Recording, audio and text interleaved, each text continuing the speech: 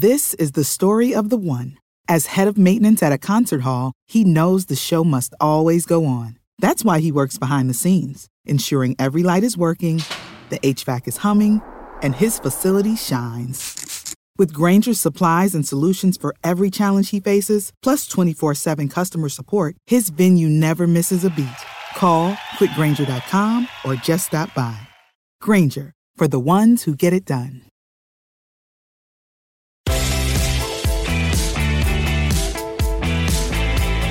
What is going on, Blenders? It's Sean, and I wanted to punch in before this bonus episode with Barry Sonnenfeld to explain a couple of things that happened. So you're going to hear a couple of audio stitches over the course of the interview, and it's really just because as we're all doing this work from home deal and we're trying to get these interviews brought into the podcast, it leads to some technical issues. And Barry Sonnenfeld is in Colorado and was having some Wi-Fi issues, so we kept dropping out and then joining back into the call. He was so gracious with his time, and every time he came back on, he just extended further the amount of conversation. You're going to see how long this conversation with Barry actually goes through, because there's so much to get to with the material, with his career.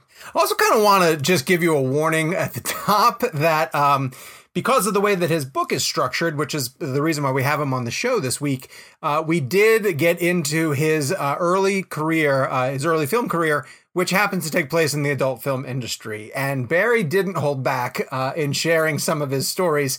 So it's a little graphic initially, a little more graphic than you might expect from a normal Real Blend episode. And if you want to skip to the 10-minute mark, that's when you're going to start getting into more stories about his work in the Men in Black franchise and his collaboration with the Coen brothers, how he survived a plane crash and almost died, and all these amazing stories that make his book so extremely colorful. So I just wanted to set both of those things up for you guys before you listen to this week's episode. And so without further ado, our interview on the Real Blend podcast with the director, Barry Sonnenfeld. So Barry, honestly, in about a day's time, I ripped through your book. It was one of the fastest reads that I've enjoyed in a really long time. As heavy as the material can be at sometimes, I found myself laughing out loud so much. And I think a lot of it's being from New York and understanding that personality and that humor. I connected with so much of it. This is an odd question, but I need to know, and I'm sorry to lead with this, but I have to know personally how you're processing the reality of a global pandemic going on right now. You know what? Listen, I don't want to make fun of the global pandemic, but for over a year, since the very first time I gave my first draft to the editor at Hachette, everything has gone wrong in my life. And I think, although I don't believe in heaven, hell, God, the afterlife, I know that my mother, dead though she be, has done everything in her power to prevent this book from coming out. And when she couldn't prevent it, I mean, literally the day it was sent to the publisher, my first draft, I was rushed to the hospital and had emergency gallbladder surgery. So I had my gallbladder removed. Then weeks later, I had to have my right eyeball drained. Ooh.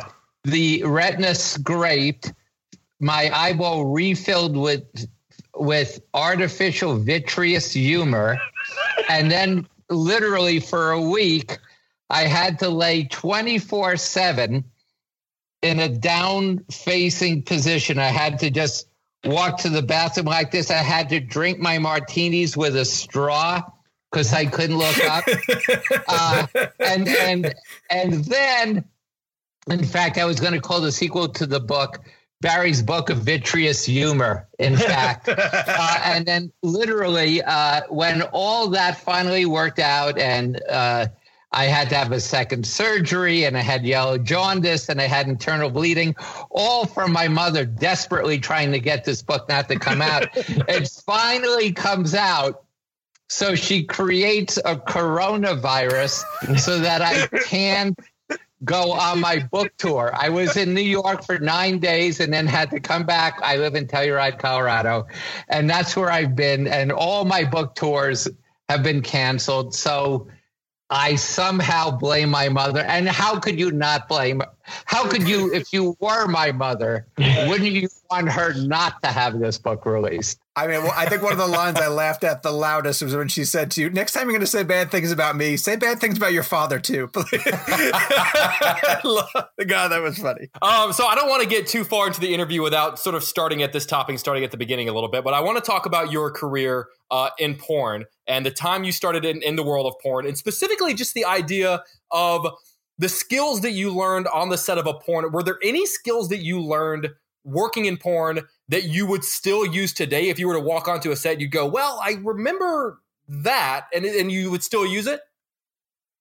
I think that the porn people learned from me, actually, more than I learned from them. How so?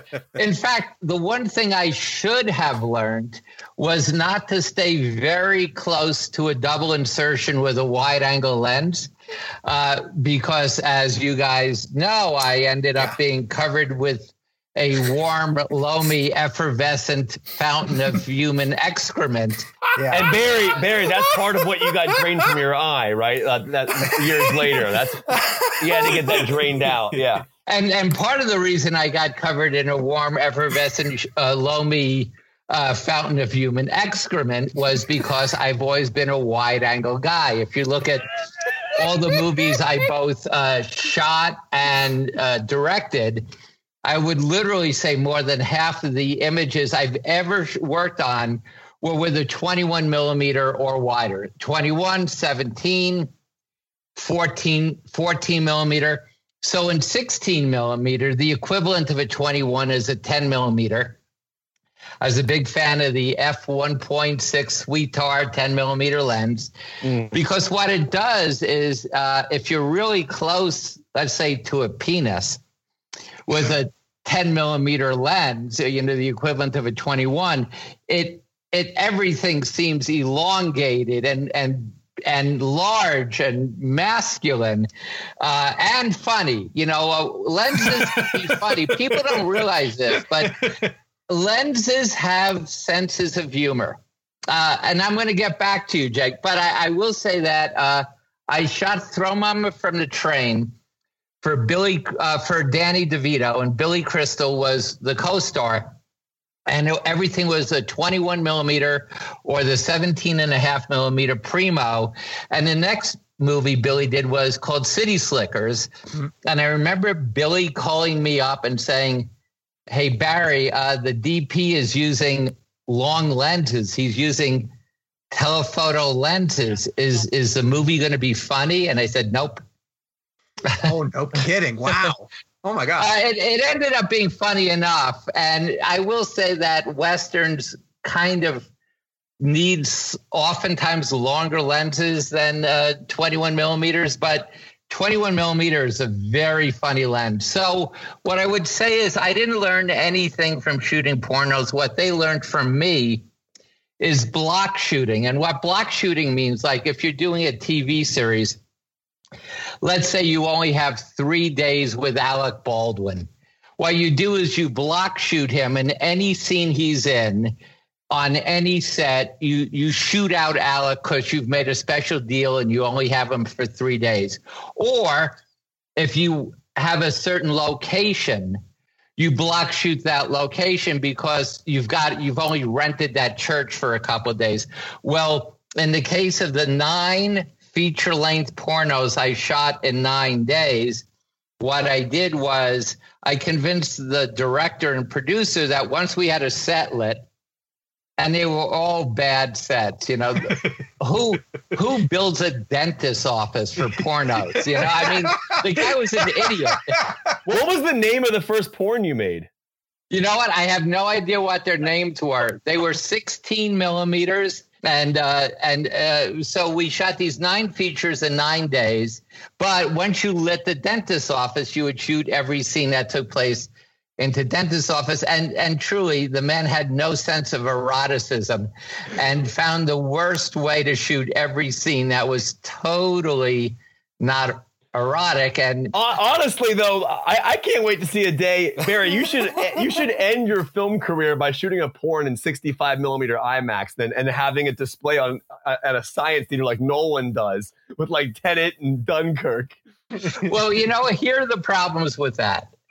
First of all, because there are problems with it. First of all, I am not an IMAX fan because the format is wrong. It's neither 185 nor 235. 143. So they either have to crop the top and bottom, so you're not at an IMAX theater at that point.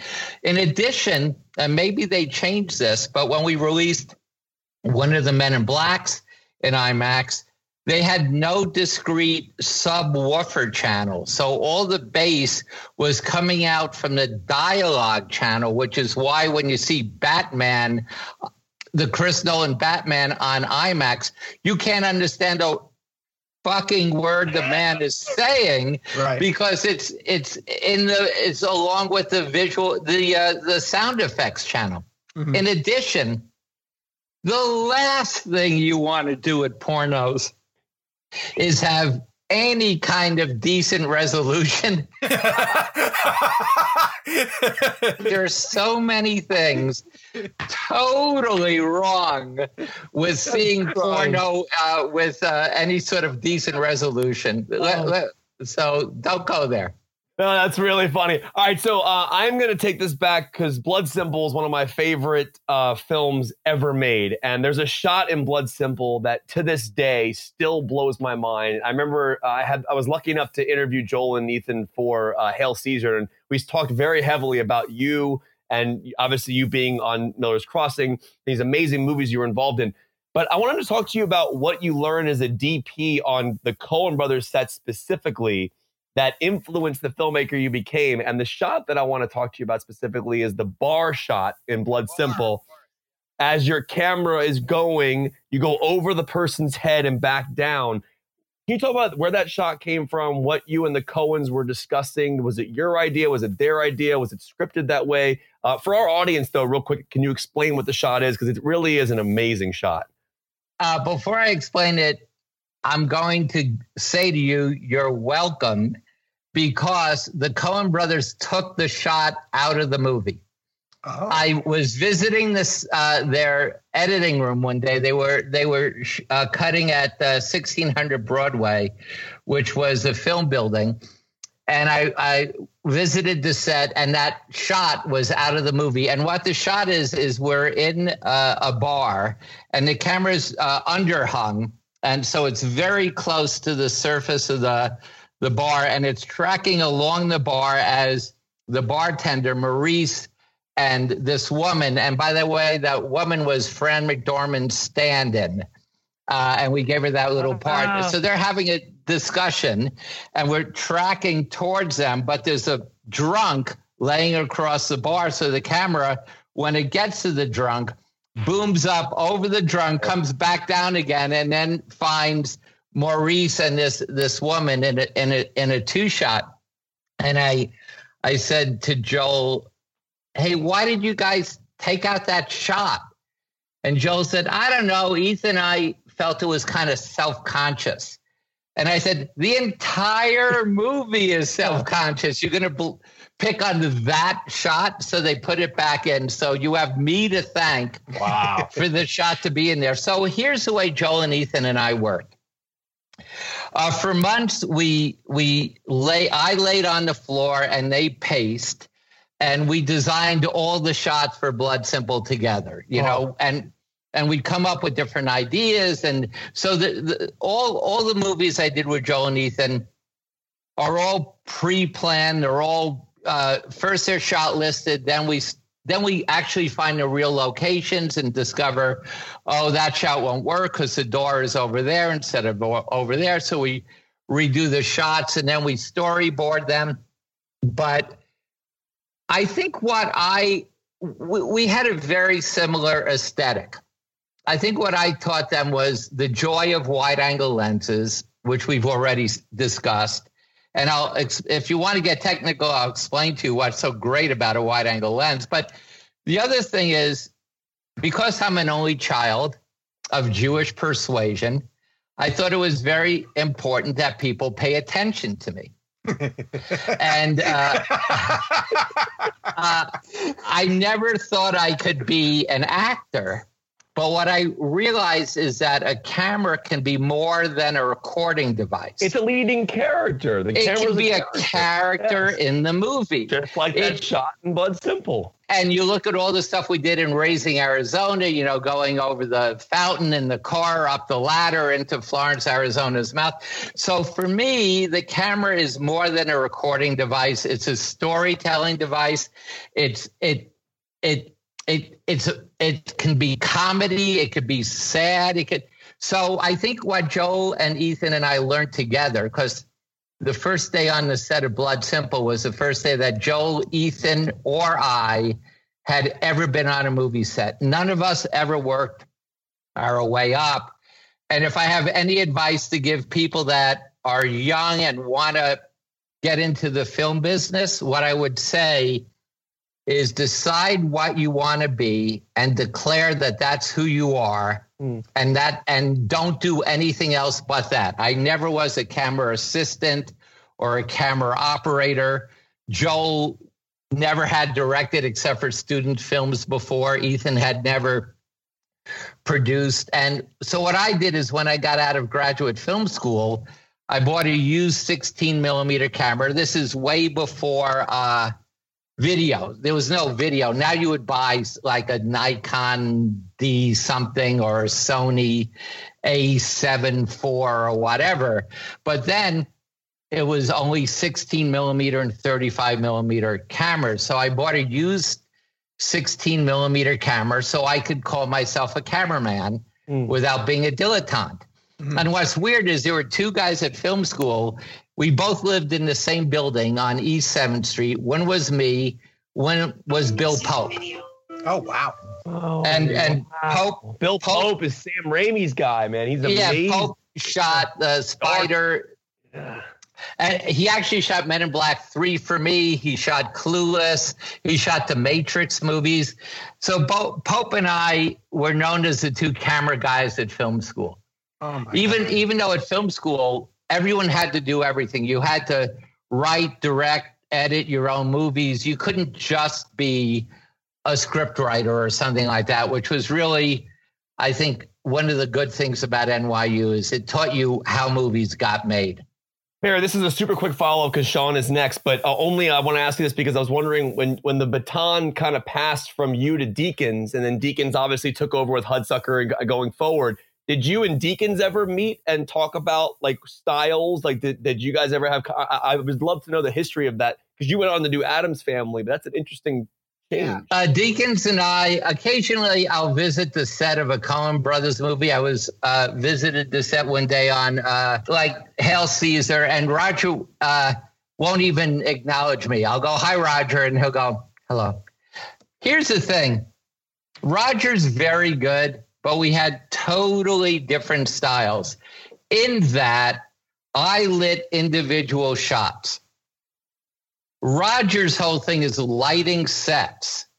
And once a set is lit, he shoots within that set, but he doesn't really change the lighting much for individual shots. And I remember seeing A Serious Man, which is one of the best Coen Brothers movies, especially if you're Jewish.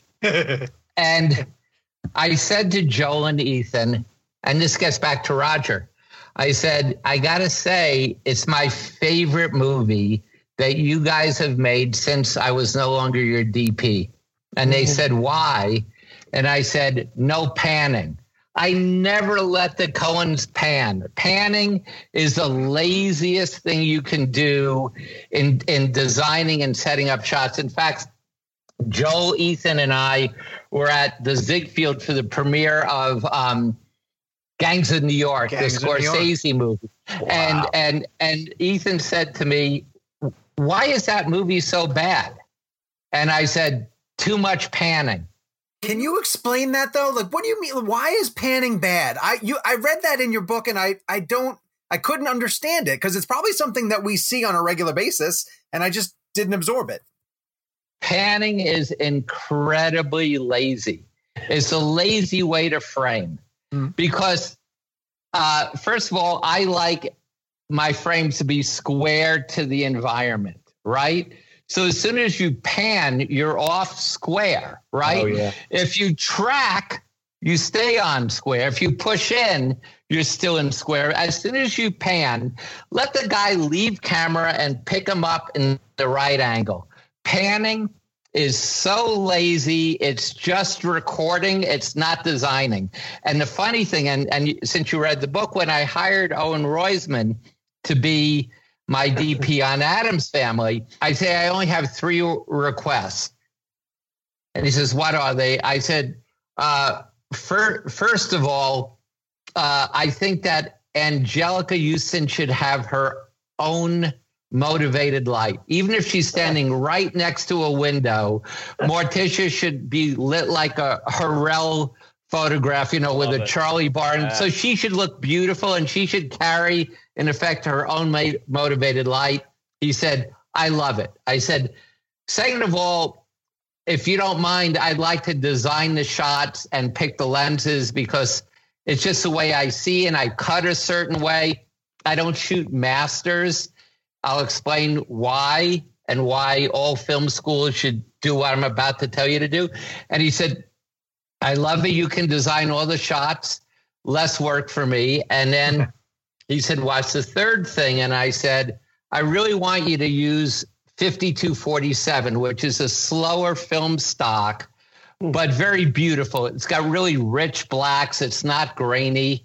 And Owen said to me the exact question I would have asked him. He said, will I ever have to pan? And I said, you will never have to pan. And he said, well, then I can shoot the slow stock. And I'll tell you why.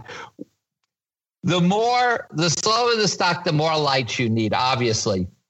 And if you're panning, then all your lights that are just out of frame come into frame if you start to pan, right. Which means the lights have to be further away. You need bigger lights, or the lights have to be higher up. And the higher up a light is, the less flattering it is on a face. So Owen ended up being the DP, but I will tell you that Roger, because he lit whole sets and not individual shots, let the Coen brothers start to pan. And I think that their movies just went downhill until A Serious Man, because that's the first one where they didn't pan. There is one panning shot, which is when Michael Stuhlbarg is up on his roof fixing the antenna so he could find F Troop for his kid. Yeah. And there's a panning shot of the neighborhood, and you see that Jewish woman who's sunbathing nude in the next yard. So that's, I think, the only pan in that shot. So Roger and I had very different styles. He's very, very good. I actually prefer the work they do with Bruno. Interesting. Talking about Blood Simple, obviously you met Joel Coen at a party. You guys start talking, and that's kind of where that whole relationship started out. So by no means, obviously, I mean, you went to school. By no means do I want to take away from the hard work and the talent and the determination. But how much of success in this business can be attributed to luck, in the sense that, like, you met a guy at a party, and then that's where careers flourished from that moment? Luck is everything. You're lucky that you didn't get hit by a bus today. Very true. I used to look back over my career and think about the movies I didn't do and the movies I did do, and why did I do that one and why didn't I do this one? But truthfully, and Griffin the Arcanian will tell you this from Men in Black 3, every single second of every single day, there are trillions of decisions that are being made right now that's going to affect you tomorrow. So all my point is, yes, it was totally lucky that I met Joel Coen at a party, and he was looking to shoot a trailer as if Blood Simple was a finished movie and needed someone. to help him shoot the movie. And I said I had a camera, and he said, I'm hired. And, that led to us raising the $750,000 to make Blood Simple. That led to somehow getting accepted at the New York Film Festival. And listen, here's another lucky moment. That movie was reviewed in the New York Times by Janet Maslin and not Vincent Canby. Canby hated the movie. Several of the next movies he reviewed after Janet Maslin gave this glowing review to Blood Simple, Canby literally would write, unlike Blood Simple, this is a good movie. He just hated Blood Simple.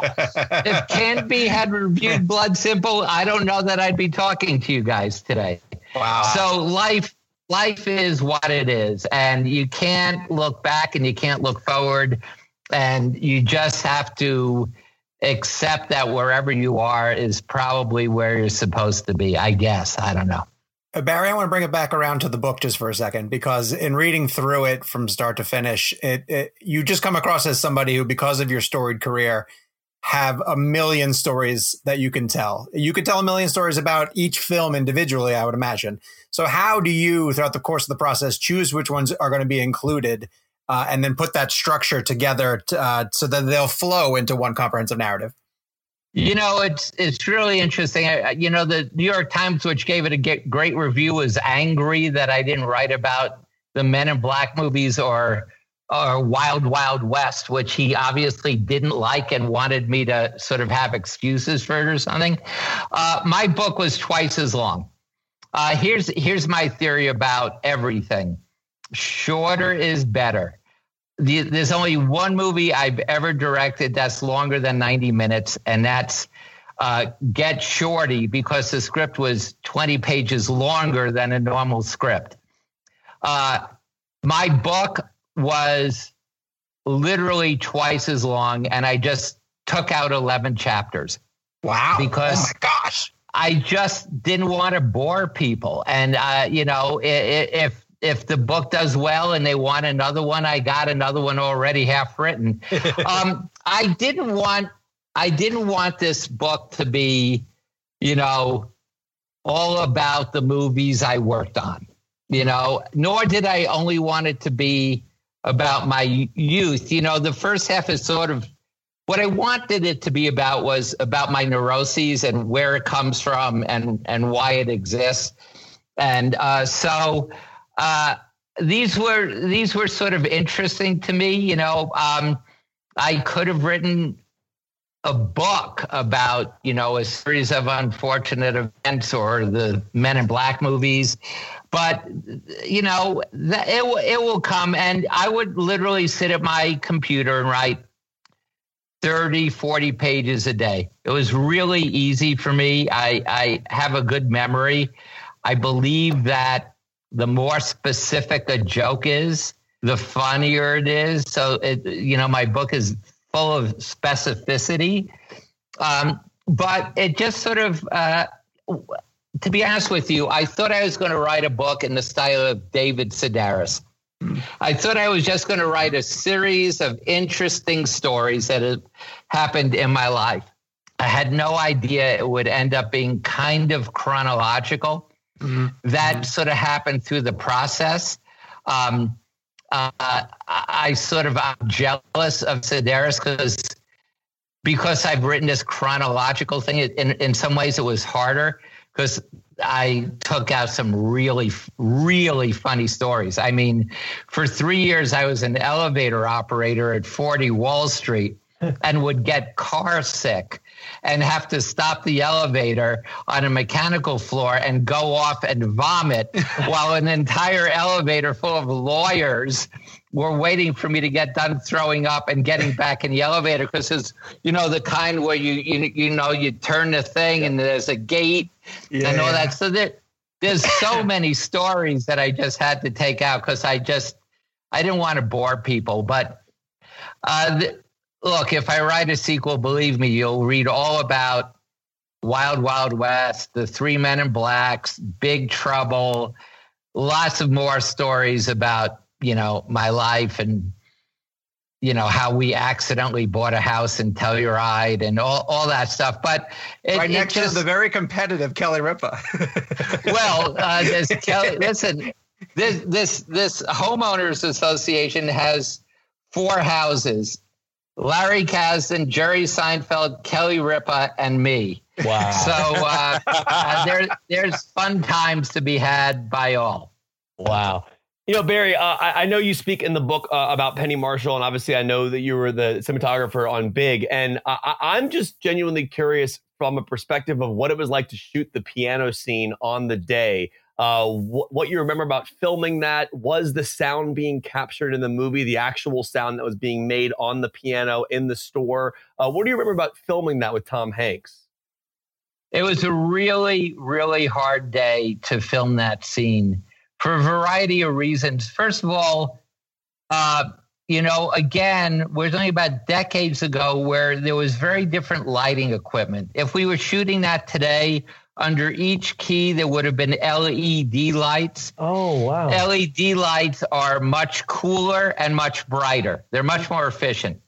So under our keys were tiny little, bulbs, incandescent bulbs. So you couldn't have too many bulbs or you'd start to melt the keyboard. Oh, wow. So the challenge for that, it's funny you should talk about that because it looks pretty effortless, except for Tom and Loja having to dance around a lot. But the problem was, if the environment was too bright, the keys would not have glowed because the keys were not very bright. So I was constantly trying to put big blacks, big pieces of Duvetine in the windows to darken the room so that the lights would shine. Today it would have been much easier. We would have either used LEDs and we probably would have enhanced it because back then also, there was no color suites there like there are now. You couldn't take individual parts of a frame and make it brighter or darker. So it was actually a really hard scene. The sound is totally post-production because what you were really hearing was Tom and Loja stomping on the keys. And so you could hear, it did make sounds, but it was aesthetically not pleasing. How did Tom know what key to go to without sound? Oh, no, there was sound, but they could hear the sound, but it was totally not aesthetically pleasing. They would hear it, but what you were mainly hearing is clomp, clomp, clomp. And under clomp, clomp, clomp, you heard da, da, da, da, da, da, da. But they practiced and they did a great job. And, Robert Loja was not a spring chicken then, and he really worked hard and they rehearsed a lot. And I loved, everyone remembers that scene so well, but it was a nightmare to shoot. We were actually at FAO Schwartz. We only had 2 days there and had many other scenes. Tom plays with guns and, Nerf guns and stuff. So it was really difficult and not nearly as easy as it looked. Oh. Speaking of Tom, you obviously got to you really got to get to know him at a period of time in which he was more known for comedy. See, obviously I know he got a first Oscar nomination for Big, but he wasn't that far off of Bosom Buddies, and you got to spend some time with him with The Burbs. But I'm curious, obviously in the 90s, when I really started growing up with Tom Hanks is when he started being known as this more serious, dramatic actor. Were you surprised at the direction his career would take, sort of that shift whenever he got into the 90s? I wasn't. Tom was an incredibly great actor and incredibly lovely, and incredibly patient with Penny, who was, she was tough because she not only wouldn't make decisions, but really didn't give direction.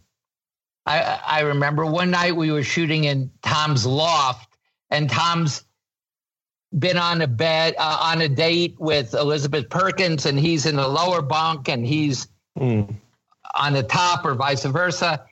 And we were doing 15 takes of Just Like a Master, which is you don't want to burn actors out on master takes because you're going to use it at the beginning of the scene and at the end of the scene. And Penny was lying on a Gumby chair being massaged while we were doing these takes. Literally, if you might Penny, you would hear,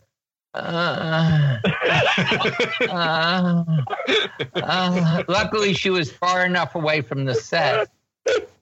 And, at some point she would say cut and then would go, okay, let's do it again.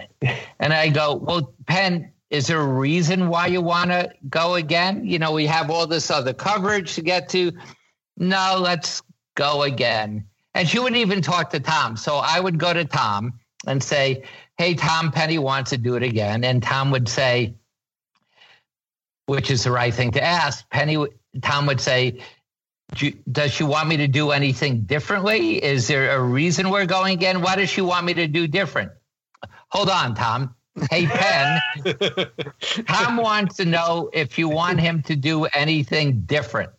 Ooh. And Penny would say, no, just tell him do it again. So Tom was this great guy. In fact, here's the story.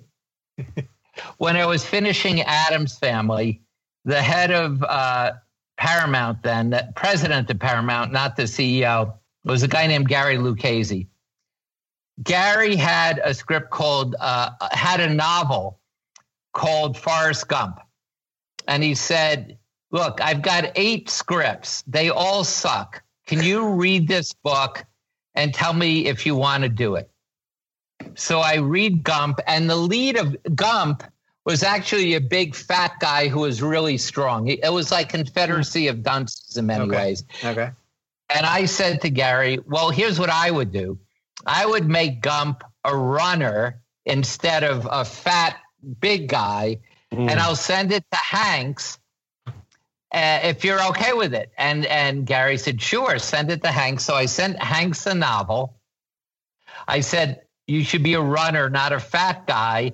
I said, you probably don't want to do it because it's too much like Big, and that he's another version of a man-child, Mm-hmm. Hanks signs on. We get Eric Roth to write this screenplay. And then Paramount decides they want to do Addams Family Values. So I said, I'll only do Addams Family Values if you wait for me to do Gump, and I'll do both. Paramount says yes. Penny Feinerman, not Penny Feinerman. What's her name? Feinerman, who was a producer and who was married at the time to Mark Canton, who was running Warner Brothers, says, I don't want to wait. And by the way, she's right. Hanks could die. There could be 3 other movies just like this one. There's so many things that could go wrong. She didn't want to wait. I had to choose between Forrest Gump or Addams Family Values. And Addams Family was, my firstborn. It was the first thing I ever directed. So it was an easy choice of me to do Addams Family Values. What I should have done is made sure my agent, who's no longer my agent, but at the time was, to have gotten me a producing credit, since I got Hanks and it was my idea to make him a runner. But it didn't happen. But anyway, I always knew that Hanks was going to be an actor that expanded beyond comedies. And he's just a really good actor. And truthfully, what you really want in a comedy is a really good actor and not a comedian. My philosophy about comedies, and this is also in my book, is you never want anyone working on a comedy to know they're working on a comedy. Mm-hmm. You don't want the DP to know because it will be too bright. You don't want the lab to know. It will be even brighter. You don't want the composer to know because there'll be slide whistles and triangles. You want the scene to be funny, but you want the actors to play it for reality. Mm-hmm. If the reality is absurd or stupid, it will be funny. But you never, ever want to say to an actor, can you do one funnier? You say to the actor, do one faster, and that will make it funnier. So I always knew Hanks was a real actor. And a real actor, yeah. That's a big part of the reason why I think The Birdcage is one of the funniest films I've seen. Because everyone in that film plays it seriously.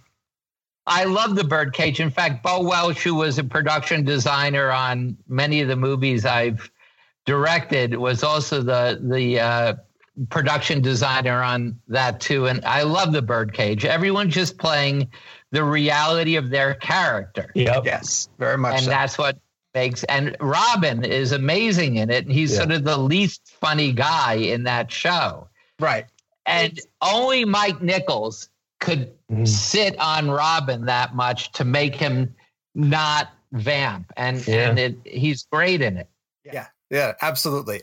You mentioning a potential reality where you almost directed Forrest Gump, where we see your version, not Zemeckis's.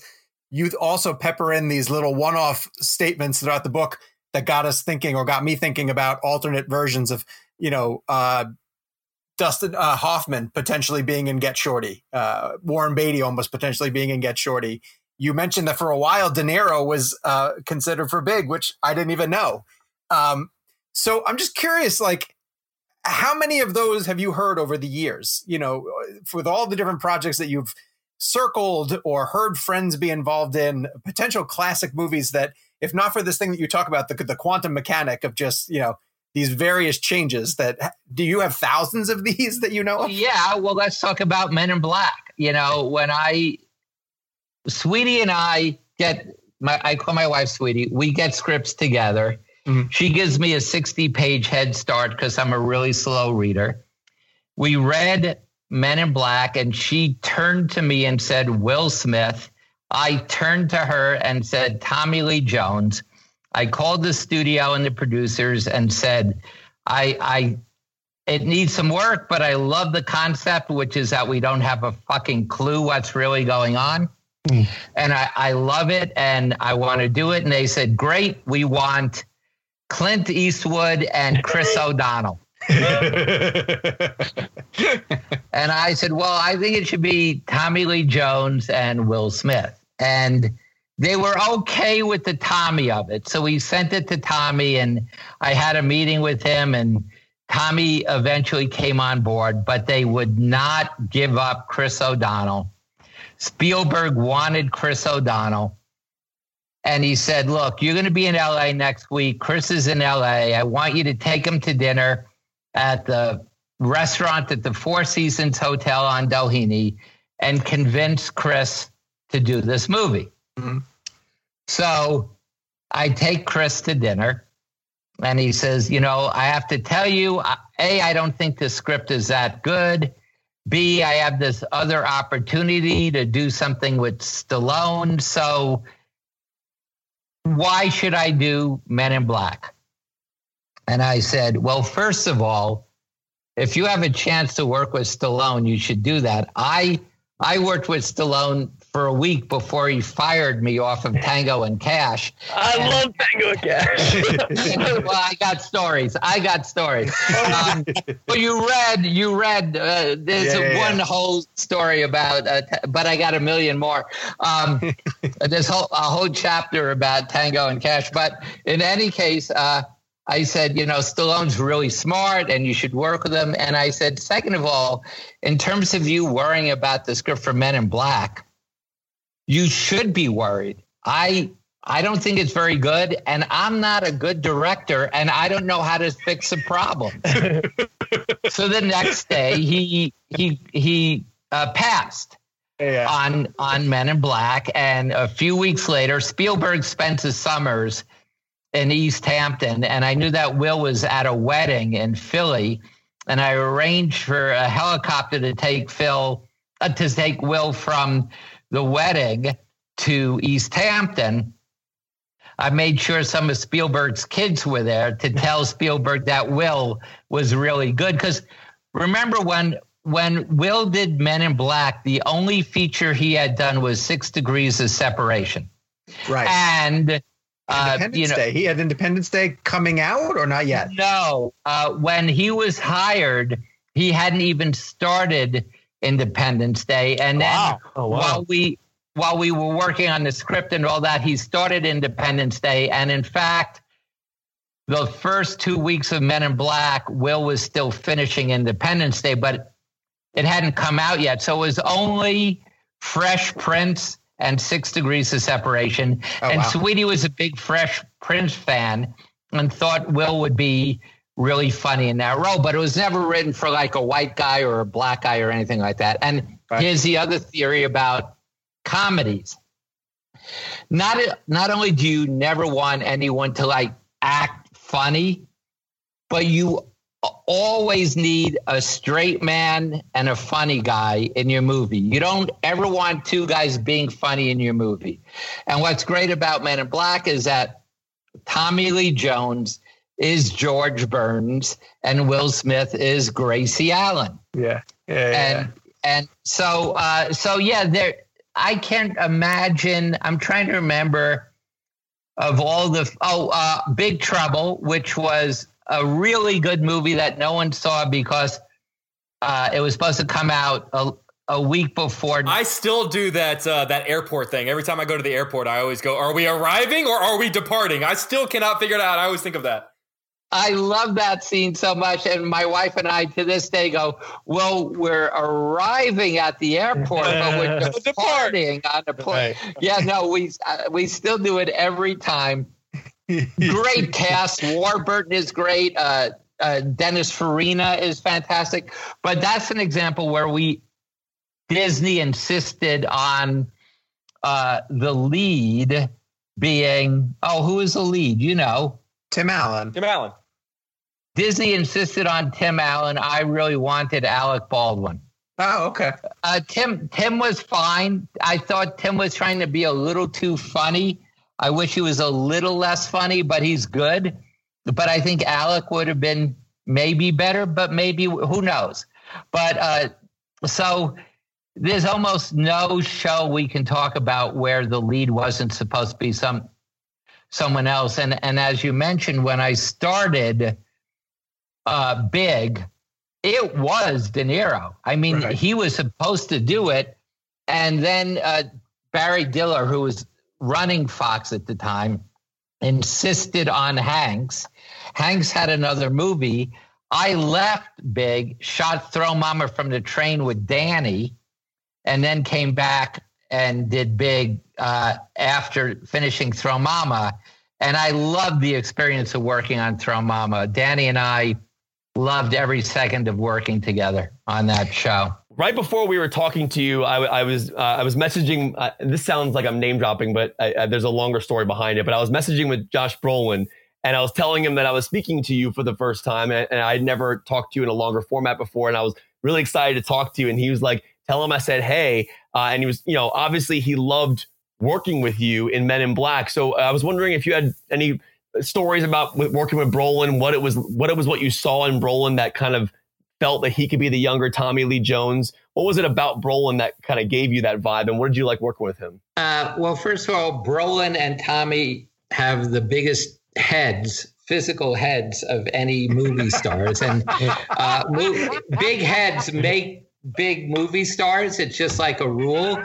So first of all, I thought Brolin looked and could sound like Tommy, and I won the Directors Guild Award for directing the pilot of Pushing Daisies.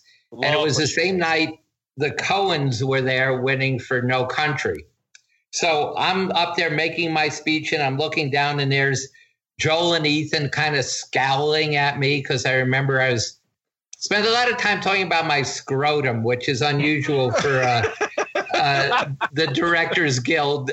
But anyway, it happens. And there was Brolin, and I looked at Brolin, and I thought, Jesus, that guy looks like Tommy Lee Jones. The show's over. There's an after party. I'm hanging out with Joel and Ethan and Brolin. And I said to Brolin, hey, I think you'd be perfect as young Tommy Lee Jones. And he said, great, sounds great. Send me a script. Now, here's an interesting story about agents. one of the most powerful agents there are is a guy named Ari Emanuel. He's the head of William Morris Endeavor, WME. And he's really good friends with Mark Wahlberg.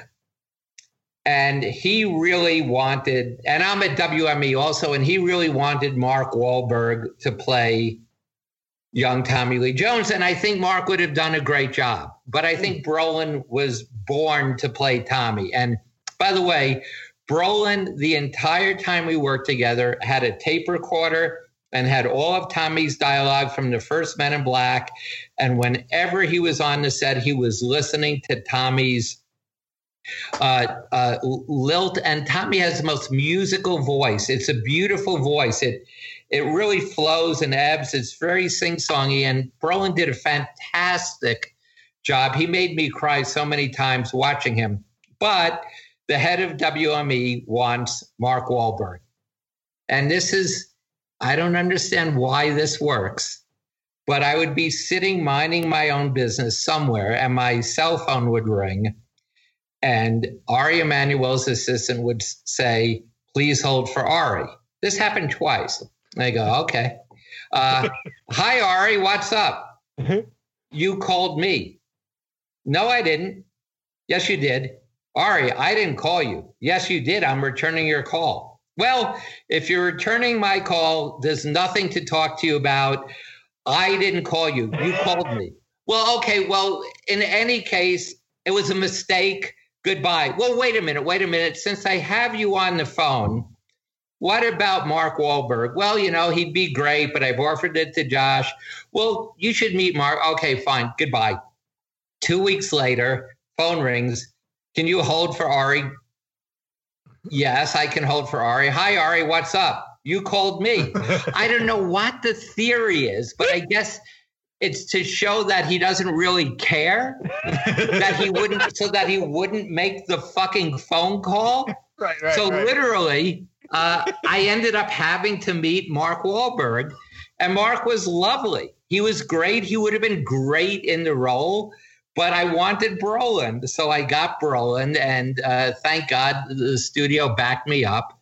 But they were really nervous about, making Ari upset that I didn't go with his guy. But Brolin was fantastic, and Brolin was brilliant as young Tommy. And I remember the one thing Tommy said to me about Brolin's performance is, where did you get that accent? I don't have any Texas accent. And I said, well, actually, Tommy, you do. He said, I don't think so. And I said, oh, okay. But Brolin was perfection. I loved working with him. And he had a hard time on that show because a lot of times he had to act off camera to me, and I'm a terrible actor. Will would be back in L.A. and Brolin would still be in New York where we shot it. And I was doing off-camera lines. It was a tough job for him, and he was fantastic. I love Hader in it as Andy Warhol. Yeah, Bill Hader was fantastic, and I loved his line, which is, "I'm so out of ideas. I'm painting soup cans and bananas for Christ's sake." Because he's secretly a Men in Black agent, pretending to be this artist. And Hader was fantastic in it. I loved him. And, I ran into him actually at the last DGA Awards. I was nominated for a series of unfortunate events, but lose every year to Sesame Street. But in any case, I said to Hader, hey, did you name your show Barry? Because Barry is like the worst, most lousiest, depressingest name for anyone to be named. And Hader went, yeah. And I said, believe me, I know. If I could, I'm not happy with Barry either. But I didn't say, did you name him after me? But I did know he named him after like the worst name any male could have is Barry. So thank you very much, Hader. But Barry, you told me something earlier in this interview, which is very true, which is that I'm very lucky. Like, I could have been hit by a bus today, and I'm lucky that I wasn't. You almost died in a fucking plane crash. Like so much so that the pilot was fairly convinced that you were all going to die.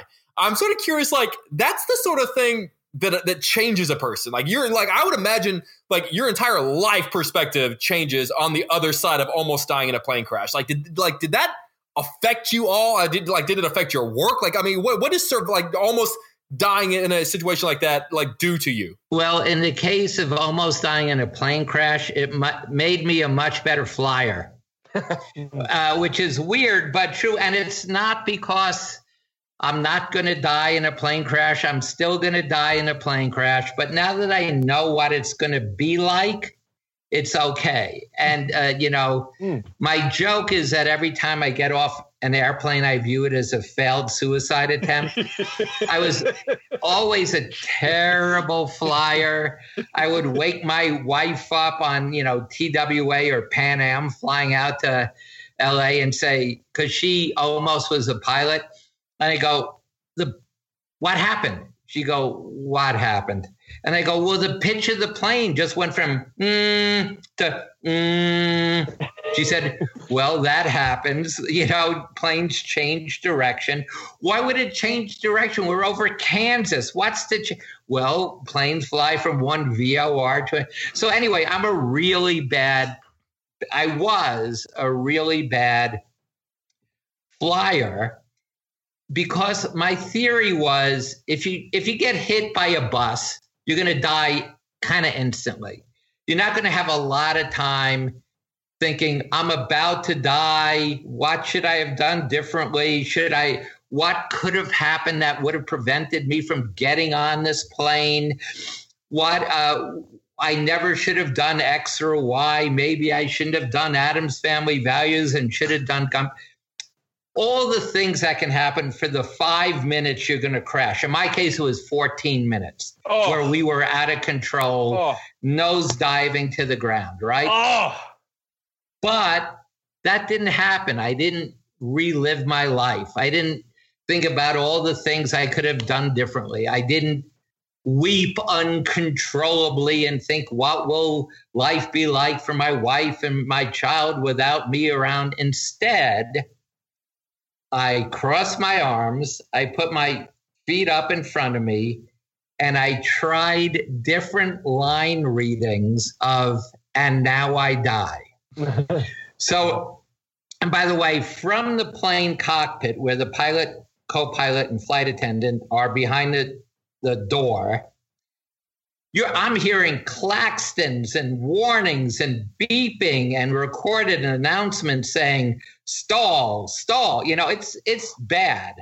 In fact, the story sounds so ridiculous that in my book, I published the NTSB transcript of the black box so that people could see I'm not exaggerating. And literally, when you read the transcript, literally, the co-pilot is saying things like, yeehaw, and we're not going to make it.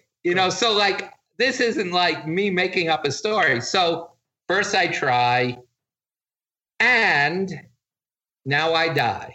Then I try, and now I die. Then I try, and now I die. And finally, because it's only a 4-word line reading, I go, and now I die. And then eventually we get over the runway and we're way too far down to land, but I think they're out of fuel, actually. We do a 180 to avoid the brick wall. And now the pilot, using her genius method of stopping the plane because the reverse thrusters aren't working, she is aiming at and crashing into parked airplanes as a way to slow us down. So we destroy 5 Cessnas and Piper Cubs. We leave the airport. We take out a fence. We're now in the Van Nuys parking lot. We're taking out cars.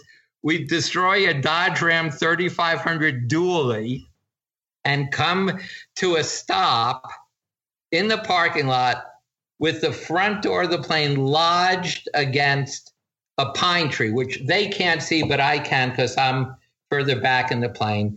3 out-of-control human beings open the cockpit door. They can't get the door to the plane open because of the pine tree, which they can't see. And in a very sardonic voice, I point to all the liquid coming out of the left side engine, and I say, are we at all worried about that? And the pilot says, and you don't want a pilot to say this, she says, oh my God. The three of them run past me, and I wait for instructions until I realize I'm alone on the airplane. They have run past me, opened the cargo door. And this was a Gulfstream 2. And they opened the cargo door and ran out and fled. Never said, hey, Bear, this way or anything. So at some point I go, I think I'm alone here. So I go to the back of the plane, past the broken china and all the little chapsticks and little individual mouthwashes they put on those private jets. And I look out the cargo door, and my crew is fleeing because they think the plane's going to explode. And all the traffic helicopters all over LA are now circling the airport. Jeez. My pilot is ripping her epaulets off so she can't be seen as a pilot from above. And I'm standing there, and my fear of flying is second only to my fear of heights. So I'm not going to jump off the back of the plane. So eventually the fire department comes, and all the firemen get out, and they run to me, and they're screaming, get off the plane, get off the plane. But they're not specific. And at that moment, you really want specificity. So I go, it's fine for you to say, get off the plane, but who's catching me? And they go, it doesn't matter. It doesn't, wrong thing to say. Don't say it doesn't matter. Just pick one of you. It doesn't matter. Just get off the plane, get off the plane. So you look around, you find a fireman with the biggest mustache, because they all have mustaches. And I said, you're catching me. And he says, I don't give a flying fuck, which is kind of ironic. Yeah. He says, I don't give a flying fuck, just get off the plane. So I basically hug him. I'm not that high. I'm about 7 feet off the ground. I hug him. I swing into him, and we all run away. The plane doesn't crash. But it made me a better flyer because I realized, oh, that's what it's going to be like when I die in a plane crash. I'm not going to cry. I'm not going to relive my life. If anything, I'm going to sort of like try different line readings. But here's my last piece of advice to you about, this is a life lesson, okay? It actually, in this case, involves flying, but never be an optimist. There's no upside to optimism. Here's what you want to do. Here's why pessimism is the only way to be. Because you're never going to be disappointed. Say what? You never be disappointed, basically. Sorry. Exactly. If you get on the plane and you elbow your best friend and you say, you know what? I think this plane is going to crash before we get to Cleveland. One of two things happens. If the plane starts to nosedive to the ground, you get to elbow your friend and say, was I right or what? And if the plane doesn't crash, you live. Yeah. It's win-win. There's no downside to pessimism. And that's my little gift to you today. I love that. The only thing that would have made that story better, Barry, is if the airline was Pan Am. I just think that would have been really ironic. No, Pan Am would be good. Yeah. No longer in existence. No longer. Well, listen, if you want to read, and I swear that is one story in a sea of memorable tales told by Barry Sonnenfeld, including, so the book is called Barry Sonnenfeld, Call Your Mother. And we didn't even touch on the amazing Hendrix story. And I don't want you to tell it here. I want people to discover it in the book. There's a reason why it's called that. And for so many other reasons, the book is called Barry Sonnenfeld, Call Your Mother. Barry, we honestly cannot thank you enough for your time on the Real Blend podcast. Yeah.